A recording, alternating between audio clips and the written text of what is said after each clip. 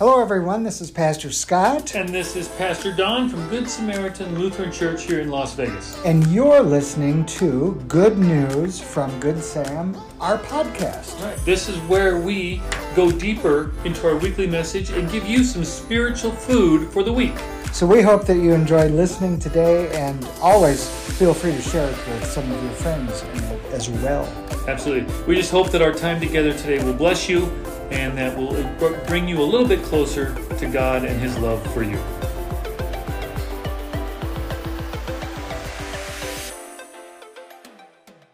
So there was a pastor in Montana who approached the end of his ministry and had made plans to move to a larger city just to make sure his health care could be proper, etc.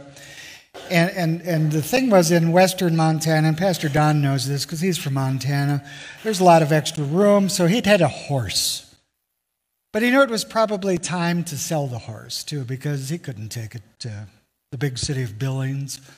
And so advertised the horse was for sale, and a guy came along and said, tell me about the horse. I think, it's time for me to get a horse.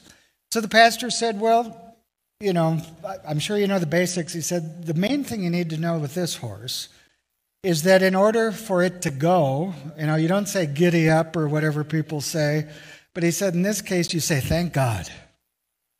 And when you say thank God, that horse takes off. The guy said, okay, that's cool. He said, what about when I want it to stop? What do I do then? And the pastor said, it's easy. You say, amen. So, it's a Christian horse, so, thank God, it goes. Amen, it stops. No problem. So the transaction was handled, taken place. The guy had the new horse from the pastor. He takes it home and decides to go for a ride on his new horse. And they're going along, but he's in some new territory at this point. And all of a sudden he sees this cliff coming up. And the horse is going at it. And he goes, stop! And the horse keeps going and, halt! The horse keeps going. Then he remembers the pastor said, you got to say amen. So he yells out, amen! And right at the edge of the cliff, the horse stops. The guy's so relieved. He goes, thank God.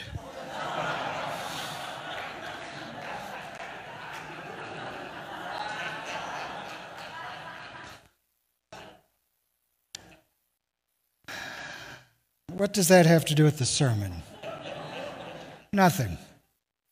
Just getting your hearts and minds ready now to receive God's word, okay? We've been talking for a lot of weeks about the parables of Jesus. We're calling them the greatest stories ever told because in these stories that Jesus tells are some of the great wisdoms and insights into the things of God, the spiritual stuff, right? And so we're continuing that today, and then next week is actually going to be the last sermon in the series. But I pray that you found them to be helpful. Somebody was here for the first time last night, and they said, where can we get more of that? And I said, go to our website. You can find the recordings there as well, or the podcasts, like we mentioned, in the different ways to stay connected. But today we want to talk about, and it's in your bulletin outline, on the page where it says sermon notes, the parables are listed there. They're two of the shortest parables. I'm going to spend more time with the second one, but I need to address the first one. They go together. But I mentioned it briefly a few weeks ago, but it's the one where Jesus says the kingdom of heaven is like a mustard seed. And then he says that, the mustard seed's the smallest of seeds, and then it gets planted and it grows into this large plant. And basically, what he's saying there is that those little seeds, those mustard seeds, are representative of God's kingdom, and that God's kingdom is intended to grow. Now, the people who heard it the first time didn't have the same kind of perspective that we do, did they? We can look back and see how God's kingdom has grown, but I'd like to say to you today, it's not done growing. Because you see, the kingdom of heaven, God's kingdom, it's the same words could be used in either case. So when Jesus says the kingdom of heaven, he's saying God's kingdom is not stagnant. It is not stagnant. It is meant to grow. And so I just want to spend a couple minutes on this to say this, is that Jesus gave us the Great Commission and the Great Commandment. That's a part of our mission statement. It's where we get the phrase, love God, love people, and make a difference. We understand our faith in such a way that we are to share it. We are to announce it. We are to proclaim it. And there are different ways of doing that. And the question I'd like to ask you is, where can you see evidence of the kingdom of heaven growing today? At Good Samaritan and beyond. Okay? We were fortunate to be well positioned for the pandemic because we started live streaming, for those of you watching on YouTube and Facebook, long before the pandemic hit. We had insightful people in the congregation like Jesse Taylor who said, you know, there's this little camera for a few $100s that can help you broadcast your services. And so we were doing that before the pandemic hit. And then what we discovered, of course, in the pandemic, for a long time we couldn't even meet together, right? And so the only way of worshiping was worshiping virtually. But we're still doing that today. So in fact, some of you that are watching online right now, if you'd be willing to type in on Facebook or on YouTube where you're watching from, it would just be interesting to see. At the 8:30 service, for example, we had people watching in Tennessee. We had people watching in Pennsylvania. We had people, where I'm missing somewhere, California, Florida, as well as all the folks from Good Samaritan who watch here in Las Vegas and Henderson in North Las Vegas. And so what we've discovered over time is that the Good Samaritan family has extended beyond the Las Vegas Valley. Our church council and your staff here at the church met a couple of weeks ago, and we're going to be meeting again in a few weeks. And one of the things we're going to be working on and planning for in the year ahead is how do we further expand our digital community? Because the reality is, well, the pandemic's still ongoing, obviously. And so there are still people that choose to worship at home, and we don't say that that's a bad thing. We're trying to say, how can we make that better? How can we expand that ministry? It doesn't mean we're going to neglect the in-person ministry at all, but we know from the people watching online, sometimes it also happens this way. People move from Las Vegas and they don't find a church home right away. We would never tell them not to go look for a church home wherever they move, but if they're not finding one, at least connect with us this way. And so there's evidence of the kingdom of heaven growing today at Good Samaritan just in the online community. And so for those of you watching online today, thank you. We know you're there. We appreciate that you're there. Share your prayer requests with us because we'll pray for you. And we want to develop other ways in the year ahead that we can also connect with you. But then it's also there for you because sometimes you're on vacation, right? Or just not feeling well. And so there are ways we can do that. Our school, we planned for the year ahead on the basis that we would have 257 students in our school. Do you know how many? Pastor Don, what's the number right now? 336. Planned for 257, there's 336. Is that growth? Yeah, it is. And the thing that happens besides the great education that they get every day is that there's Jesus time every day. Pastor Don mentioned that.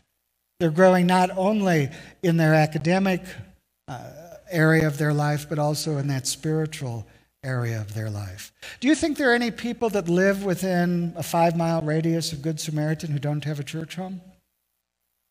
Yeah, there's a bunch of them. A bunch of them. Do you think there are any people in Nevada who don't have a church home? The United States? Rest of the world? God's kingdom is meant to expand. It's meant to grow. It's not done growing yet. And I believe the parable of the mustard seed is that call and that reminder to us. He was letting the early disciples and the early followers know that what they were becoming a part of was going to turn into something big. And there's still room for growth. A lot of people say it doesn't matter what you believe as long as you believe. I don't believe that. Because if it were true, then why are we even here if it doesn't matter what you believe? I believe with all my heart as a Christian pastor that what we believe is what Jesus taught and what makes an eternal difference in everyone's life. I believe that God loves his kids. I believe that Jesus went to the cross to die for his kids' sins. And by the way, that's all of you and everyone else too. And that part of our responsibility is letting people who don't know that yet know that. And give them the opportunity that you've already taken to walk with Jesus Christ in your life. Okay, that's the parable of the mustard seed. Now let's move to the parable of the yeast. Read it with me. The kingdom of heaven is like yeast that a woman took and mixed into 60 pounds of flour until it worked all through the dough. That's what yeast looks like. Now, as I got ready for the sermon, of course, I had to do some studying, which we do, obviously. And I couldn't remember what I learned about yeast a long time ago, decades ago. So I had to figure it out. And I was reminded that yeast is a single-cell organism that comes to life when it comes into contact with water. Now, I got to put this down to say this. Last night, the service is not on YouTube or Facebook on Saturday night, so I felt a little more free to say what I was going to say. And I said, I'm probably not going to say this Sunday morning, but I decided to just go for it. Say it Sunday morning. When yeast is introduced into bread, what happens? The moisture in the bread brings the yeast to life. And then it starts to eat something. What does it eat? Sugar. All right. Here's what I debated saying. Kind of saying this for my son who might be watching right now. I'm going to give you two options. I'll say one. I think you'll figure the other one out. When the yeast eats the sugar, it burps. Or you could say something else, but we won't go there. Because it produces what? Gas. You're never going to eat bread again. That's why I started the Whole30 diet this last week. I started doing this sermon and going, oh my gosh, I'm eating stuff that a living organism has burped or whatever into. That's what makes the dough rise. Good luck with lunch today. In the old days, pre-Jesus, in Israel, yeast was seen by the religious leaders of the Old Testament as something that corrupts. And so when bread was going to be used in a sacrificial way, in a religious ceremony, it was never bread that had yeast in it. It was unleavened bread. Have you heard that phrase, unleavened bread? With no yeast. So it was flat. Sometimes they chose to make unleavened bread just in their daily life because it was easier, it was faster to do that rather than putting the yeast in and having to wait for the bread to rise, okay? And we see evidence of that in Paul's writing in the 1 Corinthians chapter 5. He says, don't you know that a little yeast leavens the whole batch of dough? Get rid of the old yeast so that you may be a new unleavened batch as you really are. For Christ, our Passover lamb, has been sacrificed. Therefore, let us keep the festival not with the old bread leavened with what? Corrupted things, corruption, malice, and wickedness, but with the unleavened bread of sincerity and truth. So those religious ceremonies prior to Jesus had unleavened bread, no yeast. That's why when Jesus said, the kingdom of heaven is like yeast, the people had to go, oh my goodness, what is he saying? Because they knew the religious ceremonies. And imagine if some Pharisees, some religious leaders were listening. They already knew that he was saying stuff and doing stuff that was not the norm. And now he says the kingdom of heaven, the kingdom of God is like yeast. Okay? Is that a good question? Because we've been doing a little history stuff here.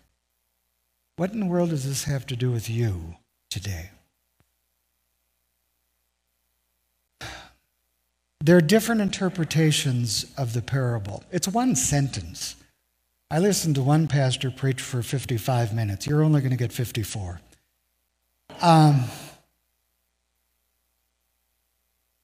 So yeast was seen as something that corrupts, and why it couldn't be used in religious festivals. Yeast comes alive when it's introduced to what? Water, moisture, the H2O in the dough. Who is working the dough in the parable? A woman, it says. Many times there are references to the Holy Spirit in God's Word that are feminine in characteristic. God the Father is referred to in masculine language. Of course, we understand God the Father is not a human like us, but that's how we understand things. Jesus, obviously, is God who became true man, true human. The Holy Spirit is given some feminine characteristics. Yeast is, in their view, corrupted. Jesus says the kingdom of heaven is like yeast. So already they're going, what is he talking about? Here's what my take is. Do we have sin, you and I? Raise your hand if you have sin. Yeah, you all should have if you didn't raise your hand, you've got a sin. It's called lying. We've all got sin in our lives, and yet when we belong to God through Jesus Christ, we're forgiven of our sins, right? Does that mean we'll stop sinning? Probably not. No, we will. It's why we ask for forgiveness. Are we therefore corrupted? Yeah, in that sense. We say that we're saint and sinner simultaneously. Okay?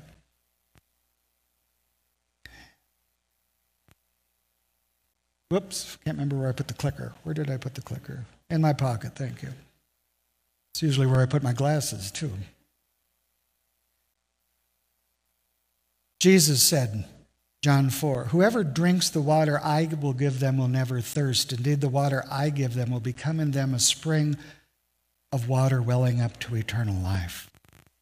I think what's going on in this parable is Jesus is saying the kingdom of heaven is like the Holy Spirit taking the yeast, which in my interpretation is you and me, corrupted and yet changeable because of the moisture, the water that's Jesus, in the dough, which is him, which is now the kingdom of heaven that is expanding. Okay? You have been touched by Jesus Christ, who says, whoever drinks the water I give them will never thirst. Jesus is the water of life that brings the corrupted me into a new life, the corrupted you into a new life through him. And I know it's a little hard maybe to get your head around this, but we do not become sinless, but we become forgiven because of what Jesus did on the cross. And that's what the church is all about. And it's about proclaiming that good news, that your sins have been paid for by Jesus Christ on the cross, and because they've been paid for by him on the cross, you can have life, and you don't have to thirst spiritually. Does that make sense? Then Jesus said a couple of chapters later in John's Gospel, he said, I am the what?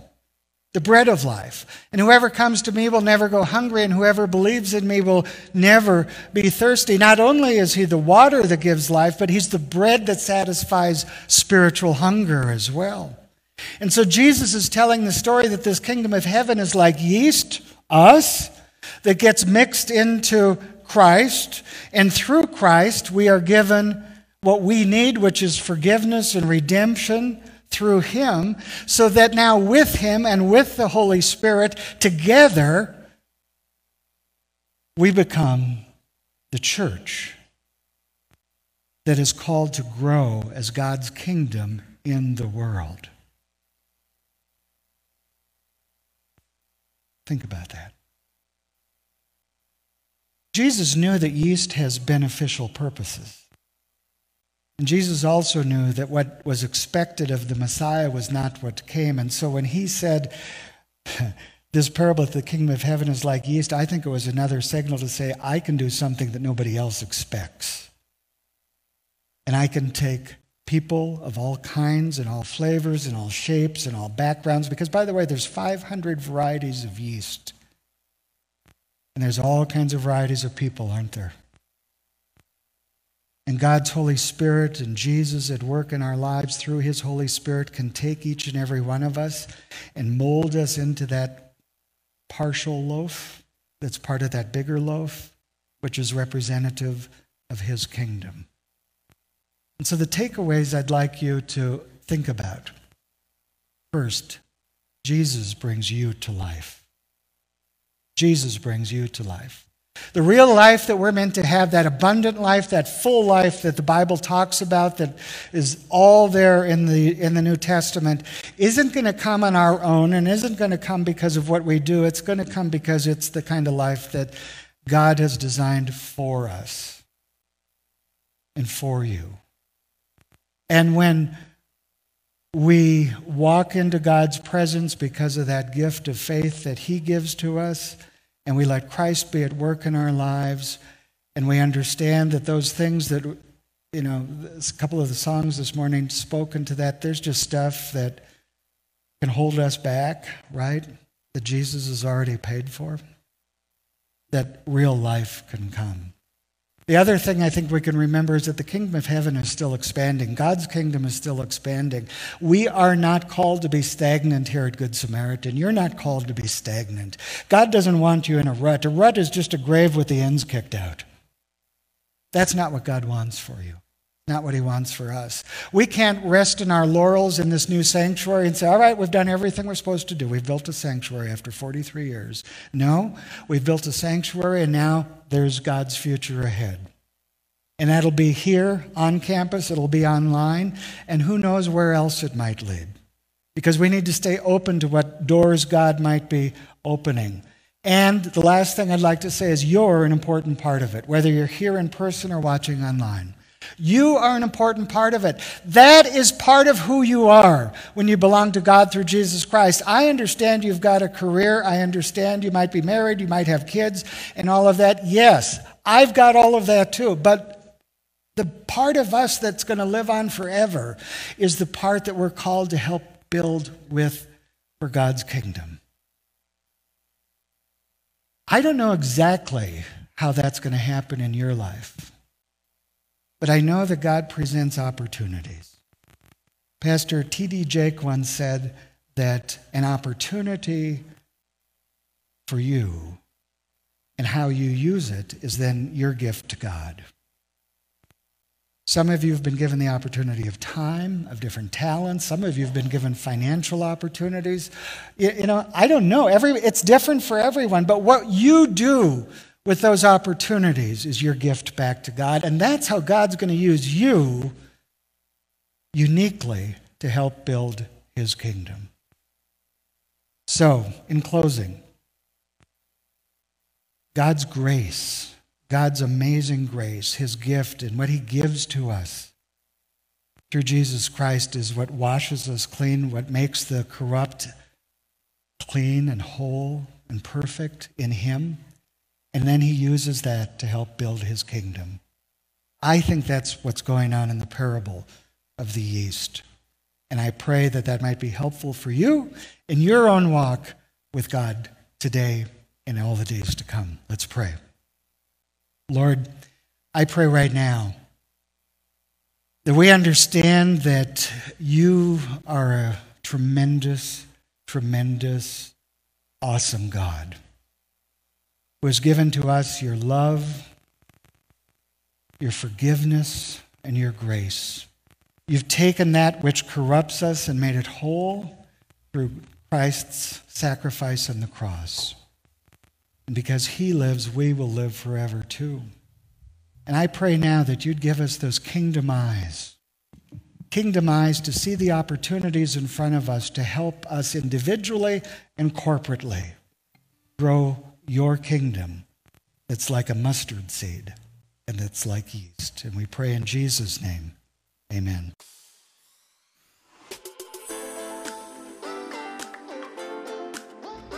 Thanks again, everyone, for joining us for this episode of Good News from Good Sam. We ask that you would join us again for our next podcast as we continue to go deeper. And remember to subscribe to the show where you listen to podcasts so that you don't miss an episode. And again, I'm Pastor Scott. And I'm Pastor Don. Thanks for listening, and we just hope you have a great day.